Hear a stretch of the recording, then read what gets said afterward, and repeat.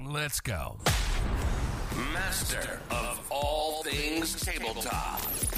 With the Paladins of podcast.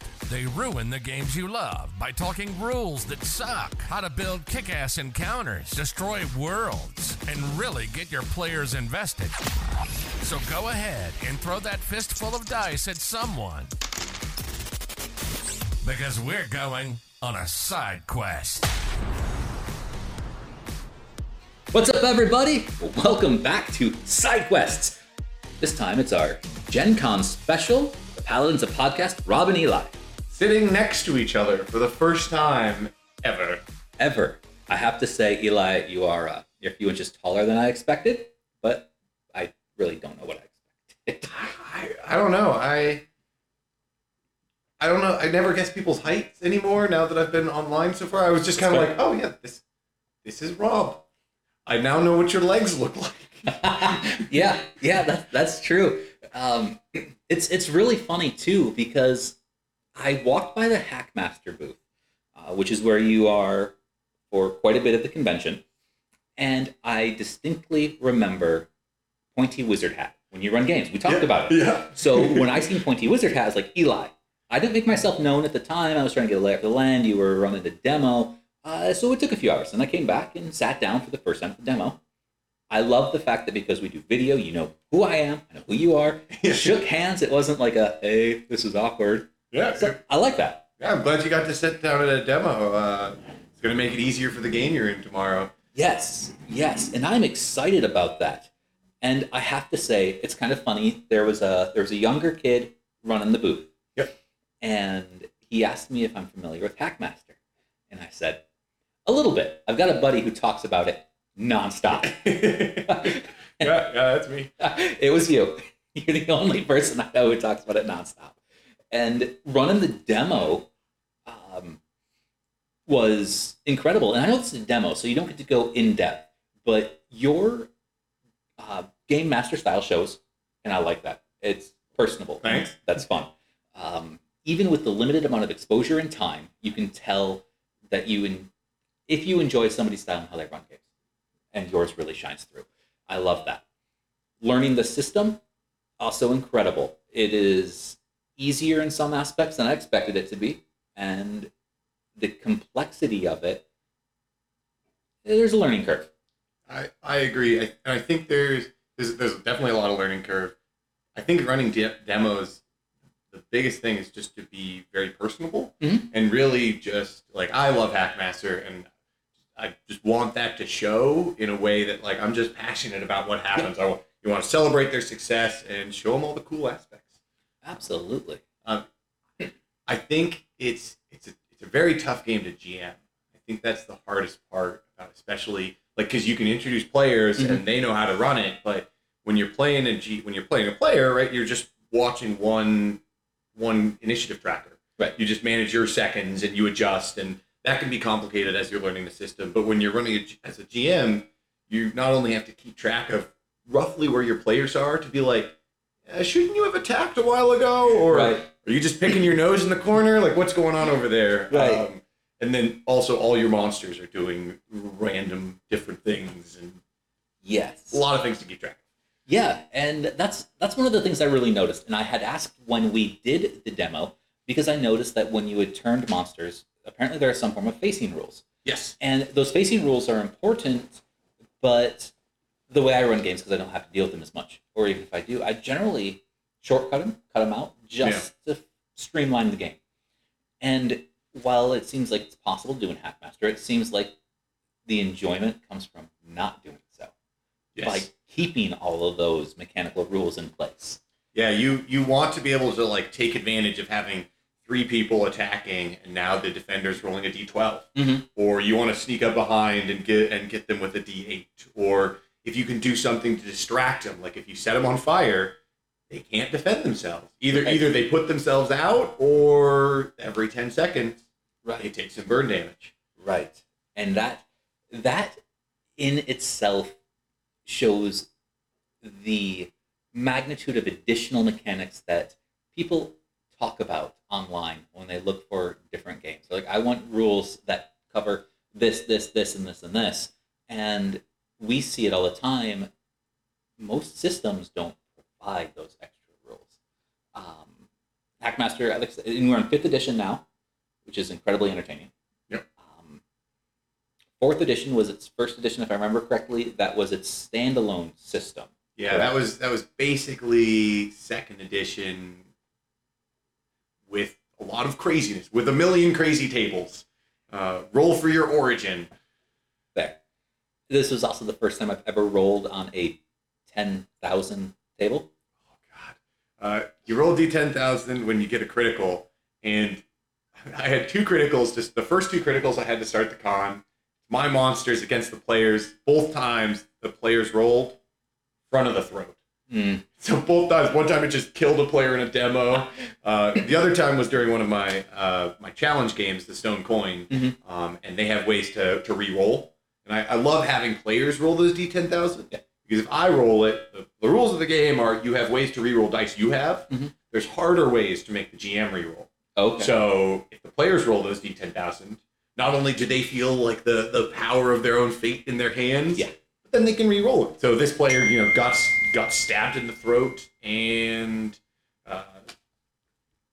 they survived. They re-rolled it. It hit him in the shin, the second deadliest location. Really? That's just one of my jokes at my home group, because 50% of their criticals always seem to hit either the shoulders or the shins. Okay. And I feel like every time they hit a critical in the shin, it also does enough damage to kill someone. So they're like, that's the one weakness. As an assassin, I've trained years to target the shin. Fair. I remember very similar. I gave one of my players a vorpal weapon, but it was a tiny weapon. So essentially the size of a keychain. And stab somebody in the toe for 1d2 damage, but vorpal critical, their head just falls off. So I enjoy that mechanic. I enjoy the hilarity of that when it ensues. Is there anything else you're looking forward to in the convention? I just get excited about everything. I've already walked. I think I might be a little bit over the vendors hall at this point, but I've already been here for a couple days, so I bought a couple board games.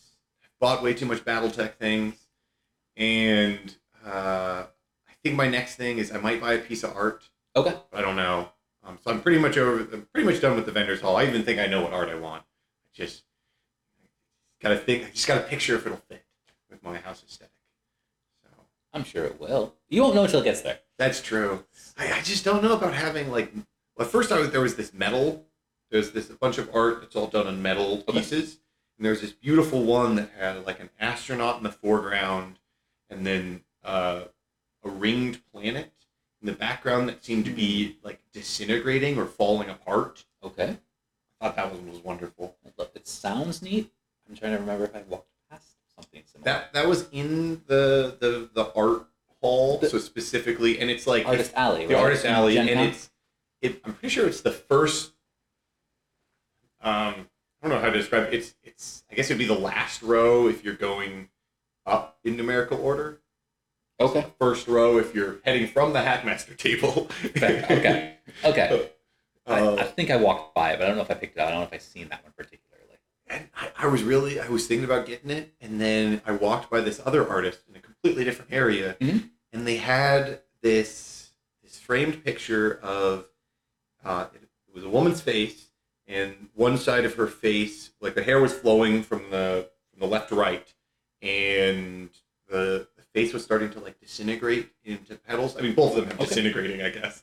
But there was something about it, like the eye and then the face. It was just so striking. I walked by and was like, dang, I think I'm going to dig at that one. I don't know. I just captured my attention. Yeah, so. I dig it. I like to walk through the vendor hall, and my 2 favorite things to really look for are interesting things that catch my eye. That's number 1. The second one is I'd like to try to make it through the indie publisher sections or the small publisher sections, as well as the artist sections, to buy something just to help support their fledgling careers. Whereas I don't have a booth at the time, I hope somebody will feel similar and at least give me a leg up. I love speaking to all the writers. Yes. I haven't bought a book at GenCon, but maybe that'll change. buy one. Yeah. I mean, they're here. It costs them money to be here. And selling books is already hard. Yeah. So helping a writer out by buying one copy, Yeah, I think I'm going to have to. I'll be in the booth tomorrow. Yeah. Go check out and buy some books. There. I like that. Do you happen to do any seminars or anything while you're here? No, I've gone to so many conventions, and I have never once been to a seminar. No? I've run games, I've played games, I've helped a booth, never a seminar. Okay. I like going. Seminars are probably my favorite thing. What seminars did you go to? I love writer symposiums. Okay. I love business ones too, and not necessarily how to run your businesses, but things like why TSR failed. So, like, did you go to a seminar this time? This time I went to the TTRPG mentorship seminar panel. Okay. And this is where I start to have a disconnect. I love the panels and they try to cover a lot of information, but sometimes the audience will ask a question and it takes the entire panel off the direction of the synopsis that you signed up for. Yeah. And once that happens and we don't go back on track, I feel like I'm wasting my time and it gets really irritating for me because I'm there for something I signed up for, not wherever we end up. But it is what it is. I don't bitch. I sit there, I listen, I observe, and report. Hey, this is our podcast. Bitch about it. This is it. This is the moment. This is the time. Unleash your rage. No, they all have great information, and there's, I don't know. I mean, like, how hard is it to sit up in front of an audience and stick to the script? And when somebody has a question, why not answer it then? Like, they do the way I would like to do a seminar, so they do it in my way. We would never stick to a script. We couldn't stick to one iota. So, like, in this TTRPG seminar, like, what was it covering? Like, what does it mean by mentorship? Well, so in the synopsis, it talks about taking kind of like your fledgling TTRPG business ideas and helping craft them and how to get to thought, to page, to market. Interesting. And that flow is a developmental mentality, which is cool. Yeah. But we got stuck on pay, like how to talk about pay and what industry rates are, and if you're freelancing for it, which, I mean, it's cool, but I do freelance work, primarily as layout design. I've done cover design. I've been paid what essentially ended up to be like $250 per page for layout. Yeah. Nice. I mean, yeah, but it was project based. So once you have formulas, like once you know how to do it, it's not super difficult. Hearing about all of that didn't help with the idea of getting things from thought to page, just how to get paid for what your thoughts are or your skill set is. That's not really what I wanted. I can see how that would be useful, though, because, I mean, if you are trying to help and get into the industry, you don't want to be taken advantage. The worst thing would be, like, you create something great, you get paid nothing for it. It's like the artist's dilemma, the shooting in the foot. I would agree with that. And I guess my approach to it has also been different. Everybody says, put your work out there. Get it out there somehow. And so I started. That's what I did. That's with Epic Table Games. In fact, in 3 months, I've released 3 adventure modules for 5th edition. I mean, written, laid out, all me. Like, that's crazy. And yeah, I'm not working on them all simultaneously at the same time. It's start one, finish one, publish, start one, finish one, publish. Yeah. And I'm self-publishing. And I publish the Drive-Thru RPG. I've got links up with Open Gaming Network. I have print-on-demand services for it. And I'm not spending $1 million to do it. I'm not getting paid for it. I'm just, getting content out there. Yeah. I wanted to know a little bit more about that developmental process. But because the symposium got hung up on don't sell yourself short and figure out what your own value is for your time, and don't quit your day job if you want to make money out of this, just pick up an extra shift at your day job. Those are an extra shift. Those are actual quotes. Like, I record them when I go to seminars. Oh, that's awesome. Like, that quote is in there. But it's fun. And there are certain things that you expect when you at least have been to certain seminar hosts before. Okay. So I've got Elphinius Goo from GUI Cube coming up about immersive gameplay, and I'm really excited about that. We've talked about Elphinius before in the podcast, and I think he throws a party on Friday night. oh my god, he is an entertainer. Yes, he is. Through and through. I love the guy to death, and no bad words at all. The fact is, when he steps in, even if he's slightly off track, he brings it back around. Dude's got a lot of charisma. A lot. It's easy to see how it's wonderful to see how successful he is because he knows how to work a crowd, work a group. It's great, and he's got really good ideas. So it's absolutely they both compound. Absolutely, it's incredible, and these are things that you don't get to see in person unless you're at a convention. Yep. So I don't always suggest people come to GenCon for their first convention because it's massive. Last year we were close to 70,000 individuals, or maybe last year was 50,000. I know, like pre-COVID, it was 60 something, but it's so packed. It is at least pre-COVID values, and I mean, population's rising. Yes. More gamers, and it's not actually as packed as I thought it would be. Like it's not unmovable. I think only some people got trampled at Loricana. So that was absurd. You hear about that? I heard a little bit about it. But before we talk about a little bit there, I got to say, Saturday's sold out list is projecting 80 to 85,000 unique visitors. Oh my God. That is good. Oh, wild. That population rivals most metropolises. Yeah. That's the size of the town I live in. Yes. That's exactly it. God, oh man. I would love to live in a town with, 80,000 people who were all gamers. I mean, whew. Start your own compound. That's the best way to do it. You have been exiled to gamer prison. Oh man. So Disney Lorcana, trading card game. Yeah. They say it's supposed to rival Magic. Yes. And the lines have been massive. It's the only time, Gen Con doesn't let you line up overnight. Right. Except last night. Right. They let you line up. Right. Starting at 6 p.m. Yeah. Yes. Now, here's where, because I mentioned Lorcana and the long line on the blog post that I wrote and finished up earlier today. And for anybody who visited the website on Friday, I'm sorry it was down for a few hours because I accidentally cleared out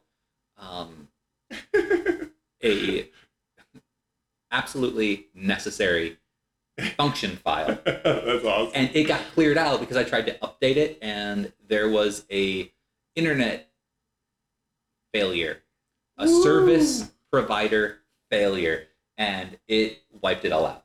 So I had to wait to get back to internet before I could fix it. I'm sorry about that. But Lorcana, the trading card game, the Mickey Mouse card, the Gen Con specific, I seen hit eBay at $1,400. Yeah, I saw people so I was sitting at my table and someone was talking, we had a little bit of break, they were talking about Lorcana, and someone was looking through it and they're like, the cards were already hitting the internet. Mm-hmm. I think there was one that was in the thousands. Yep. Which is ridiculous. And we're talking about those lines. Finally, line up starting at 6 a.m., line up overnight. 6 p.m. I'm sorry, Yeah. 6 p.m. 6 p.m. through the night. Right. For them to take a collectible card and just post it on the internet. That bothers me because we're in this hobby as collectors and players and enthusiasts, and there are people out there who are okay taking advantage of a situation. Yeah. That's capitalism, baby. It is. And it's bothersome to I was actually listening to somebody in the elevator on the way up. He said, why don't we just take down the capitalist government? It just takes one man. And I'm like, I may agree with you, sir, but... So this is a Wendy's? Yes. We don't need to talk about it right now. How do you feel about all of the individual events that you've seen just walking through? Yeah. Anything catch your eye? There's so much. I feel like I've just been so focused. I haven't been I've been in the exhibitor hall and I've been running my games. Sure. So I haven't even actually looked at any of the other like places they're running games. Okay. Or like I've walked by and there's the main drag off GenCon where there's all those big game rooms where it's like all dedicated to one room. They've got the Rio Grande game room. Yep. I love that. Just sit down and play some board games with some random strangers. Ooh, heck yeah. Yep. That rumbles my giblets. I dig it. They changed the library from how that was last year, the games library. So last year, it was like just one ticket to get in, choose, play for a few hours, and call it good. Now it's 6 general tickets, $12 essentially. Holy smokes. To get in. And it's a few hours block. This is ridiculous. But mad props to the Library of Alexandria, which is the nonprofit, which is right next to it. So if you're not familiar, guys, with conventions, big conventions usually have the Library of Alexandria come in, and it is a spot where when you enter the convention and have all your credentials, your badges, and whatnot, you can check out a book from the library and return it at the end of the convention. I think that's phenomenal. Oh, it's so great. I love it. Incredible. Not a lot of places where you can just essentially borrow a game book. Yeah, this is like the perfect opportunity. When I was running and playing games at a lot of conventions, I'd usually play one game of like whatever, like my love. Usually I play some BattleTech. Yeah. But then I try to find games that I've never played before. I just want to discover something new. Yep. I am on the lookout for something that interests me. I just don't know what. That's so vague. I know. So vague. I know. So here's sort of a funny story about it. Because Epic Table Games focuses on tabletop role-playing games, the exact laser point is tabletop role-playing games. So when I'm here, I don't look at board games, I don't look at card games. I'm looking here to specifically focus on that particular mission. Finding all of that spread out through the entire convention takes time. And it already takes time to walk from one corner to the other corner of the convention center itself. Yeah. Never mind everything that's spread out in between the hotels. So, yes, it's vague, and I don't pay attention to a lot of card games, board games anyway, but I have expanded my horizon into certain apparel. I like a lot of the specialty hats or leather gears. Hats. I love it. Yeah. It's great. And daily, I think it compounds the fact that as much as I enjoy being at a convention, I really don't like being at the convention. And it might be particularly because my goals are changing. They're evolving now. But it's not bad. Maybe I'll find something pretty and maybe I should reword that if my wife listens to this. Like, I just want a book that looks good. Yeah. I love the convention crowd. Mm-hmm. Like, I feel like once you start really going to a bunch of conventions, there is a total community. And, like, I mean, the regional cons do have a different flux, but there is totally a crowd that you can meet at every convention. I was at a convention, like, 4 years ago, and I shared a room with a guy. Okay. And then fast forward. Know the guy?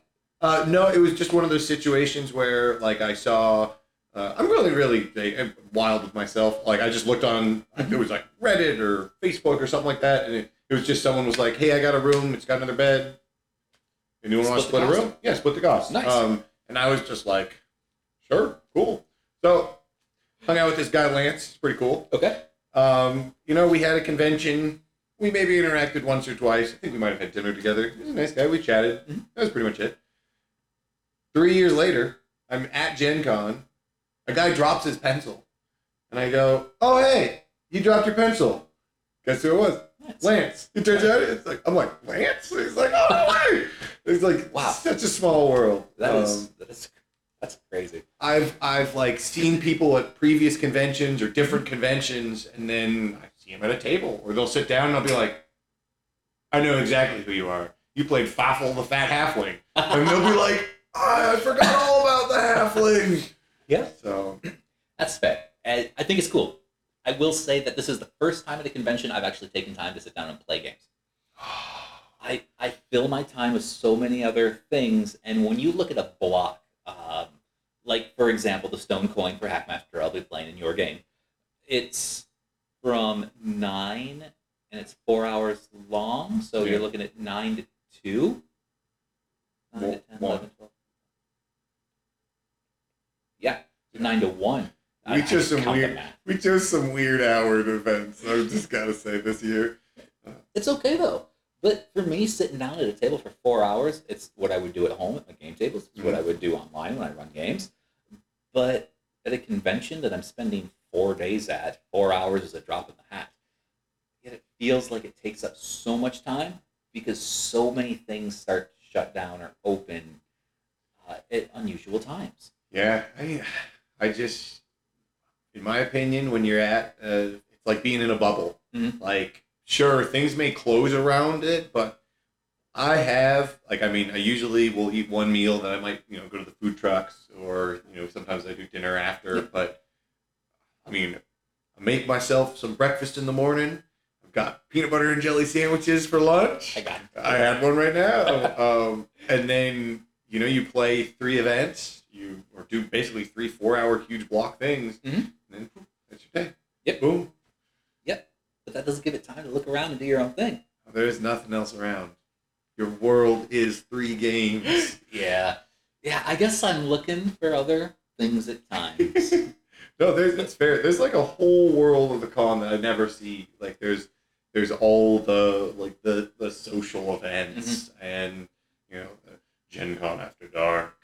There's the seminars. Yep. They do the cosplay Yep. event. I've never seen them. I've seen them in on pictures after, and I'm like, oh, that was super cool. I think I might have seen that person walking the halls. But it's like, oh, I just thought that person was just walking. I was looking at the event list, or maybe through the program, and GenCon has a cosplay parade. So they have a show, they got judging, and they have a parade. I'm like, I might just check out the parade. Yeah. Like, as they're walking through, walk in the opposite direction so I can fast forward the parade, but see it anyway.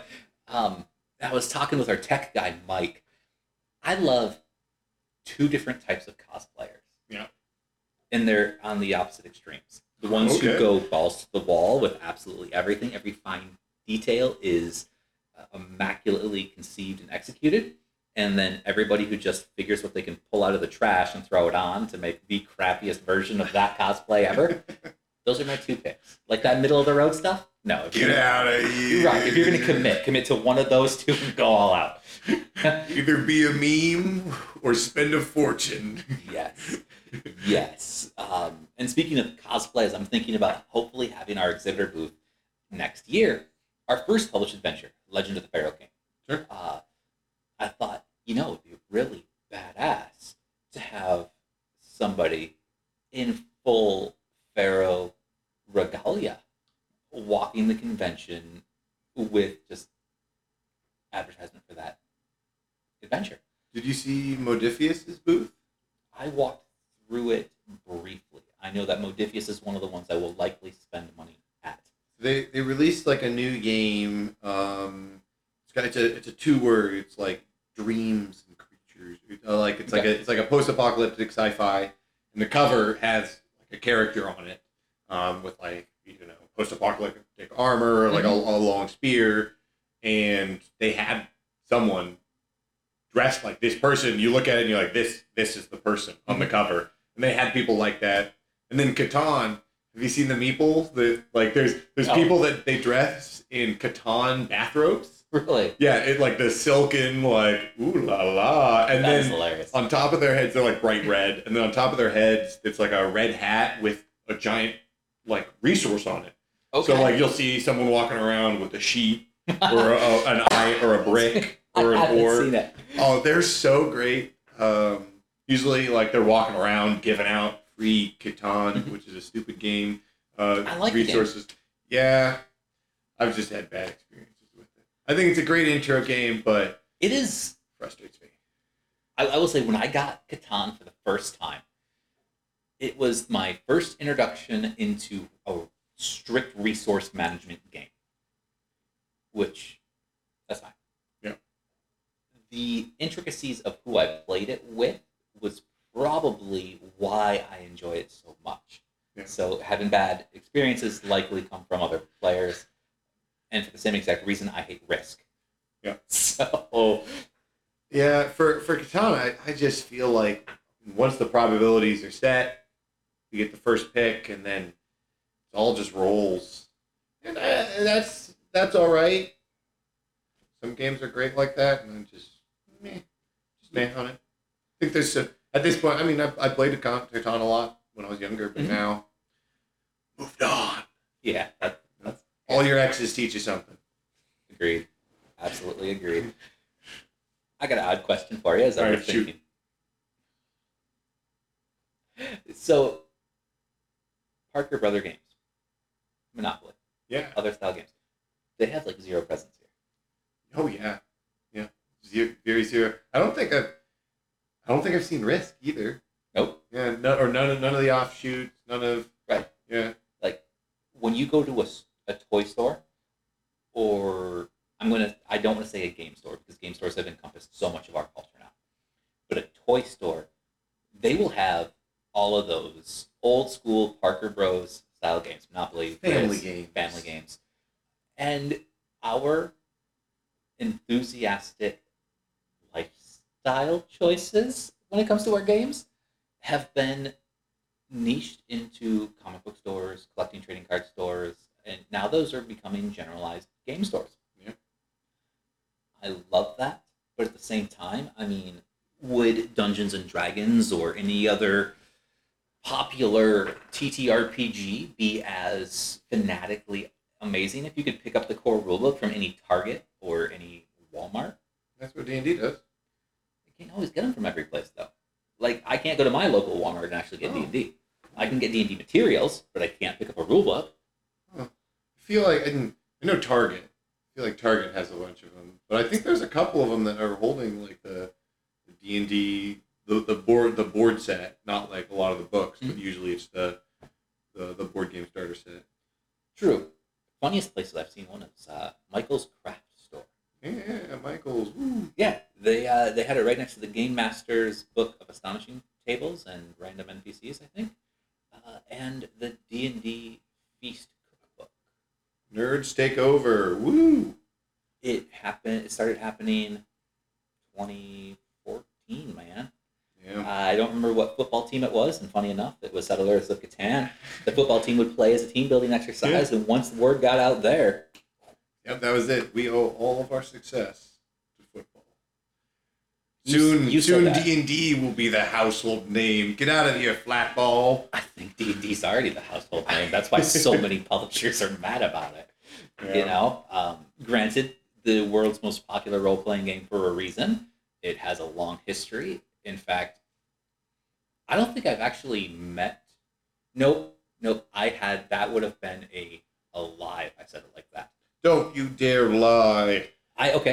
To make it a true statement, I don't think I have met anybody whose first introduction to tabletop role-playing games has not been Dungeons and Dragons or a D20 derivative of D&D. Yeah. So that explains all of our current state of so many hacks. Yeah, we're in a bubble inside a bubble. We're in the D20 bubble. Got to get over to those Wild Sea players. Wild Sea has a booth here. Do they? They do indeed. Awesome. I've been looking for a few of the booths I've seen last year. I'd like to see Possum Creek, Jay Dragon, who did Wander Home. I'd like to touch base, but I haven't seen their booth. I don't know if I've seen their booth either. I can always check them out. Yeah. Although, it's so easy. I walked through the entire booth, or like the entire exhibit hall when it was busy. And then I walked it again this morning when there were just exhibitors. And I was still like, I don't know if I ever saw that booth. Right. Oh my goodness, what? That exists? Or, whoa. Yep. It's crazy.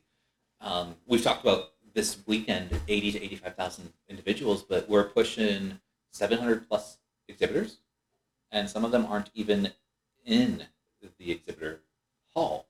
I don't think Funko Pop has an actual booth. I think they're specifically all in their own, all in their own room.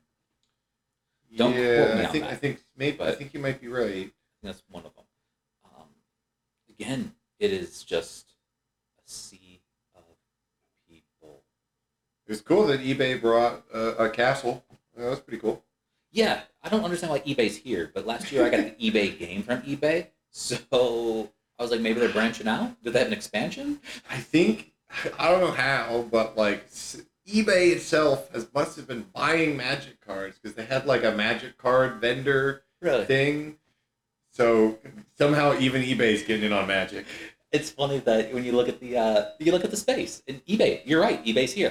Like, they're the sore thumb, but yet they fit.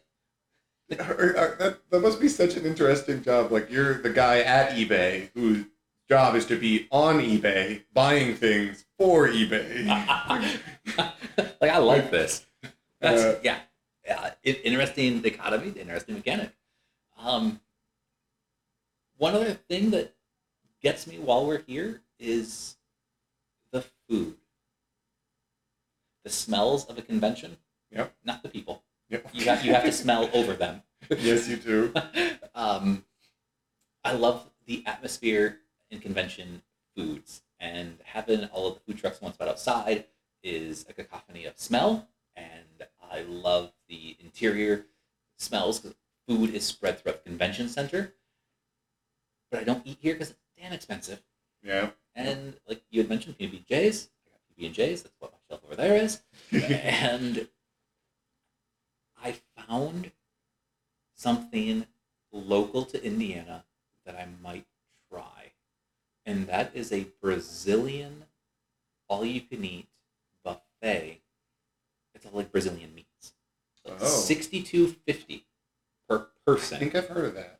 And I'm like, shit. Do you also get a Brazilian?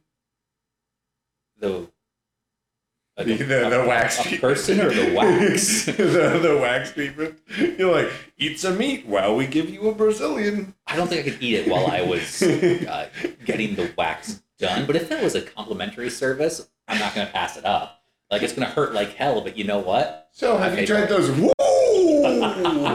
Right? Oh, man. We had you can eat Chinese buffet, and that tastes the same no matter where you go. So, you can't complain because you know what you're getting. Other than that, my man, what else has been going on convention-wise that you don't feel like you get enough opportunity to talk about? I think demos are really great. Okay. They're really fun. I love all those people doing demos. Props out to them. They're wonderful. Yeah. Tooting your own horn too. Yeah, yanking my own chain. I'm not gonna do it. Yeah. Shout out to all the GMs too. I think they're wonderful and hard work. Yeah, it's very hard work. Hard work. I myself, I look forward to not just closing ceremonies, but as everything's starting to wind down, a lot of people will just try to unload material so they don't have to take it back. Yes, this is true. So, have you picked up any Knights of the Dinner Table comics? I got a horrible comic book story, so if you're interested, I will tell you. You're just going to let one comic book ruin your chance to fall in love. Okay, so you're inadvertently asking for the comic book story. Better to have read a comic book than never to have read a comic book at all. When I was in grade school, I grew up down the street from a comic book store, within walking distance. So I would be there all the time. Yep. I actually had a huge collection of comic books. Okay. And they were comic books that I absolutely loved. I grew up loving Spawn, so I collected all of the first run of Spawn. I had copies signed by Todd McFarlane. I had a few Superman comics, Spider-Man, when Todd McFarlane was with Marvel. I started following artists, Greg Capallo. I know I just pronounced his name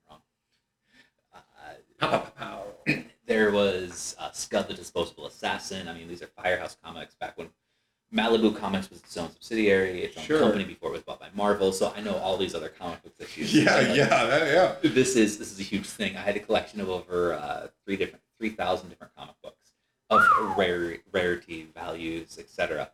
I moved from Michigan to Pittsburgh with a girlfriend. We broke up, and she offered to store my stuff at her place that she was staying at, and it was in the basement.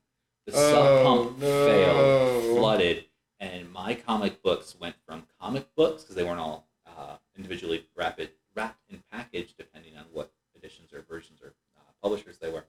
Some were, but it didn't matter. Everything was destroyed. And I moved from Pittsburgh back to Michigan in 2008. Since then, I have purchased 4 comic books. Oh my God, that is awful. Mm-hmm. Well, Pittsburgh sucks. That's where the Steelers are from, and they suck. Yeah. And that's good. that stupid ex-girlfriend. She's doing well for herself, and that's good. But after you lose such a curated collection, it's you cannot pick up one without feeling the burn every time. You know, sometimes you get knocked down, you just gotta get up. The river will keep on flowing. Not this time. You know, Not this time. There are other comics out there. There are. Go for a different style collection. Maybe collect them digitally. I thought about digital, but I've had hard drives fail. I've lost materials. Store them in the clouds. No. There is so much work, and I think that is a full reference to the fact that anything you can do now is pushing to service-based. Comic books are service-based. Yeah. In fact, I seen one model while we're here. I don't remember the details because I thought it was ridiculous. I stopped reading the details after monthly fee, new material. Like, I'm not paying a monthly fee for TTRPG material. Yeah. Like, I will just buy it when your stupid whole book comes out.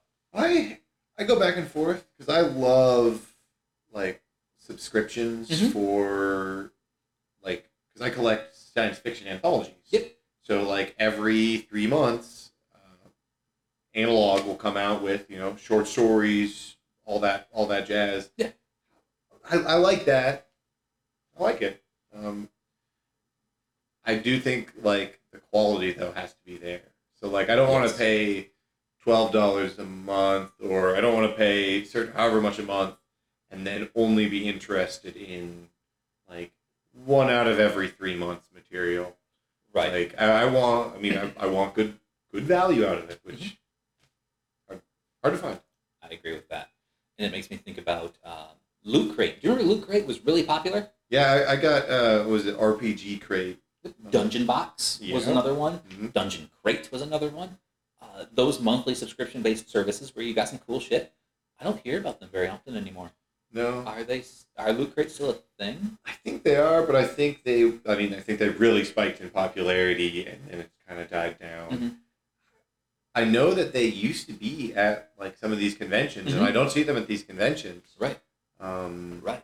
I think it's because the publishers have just realized we don't have to do RPG Crate.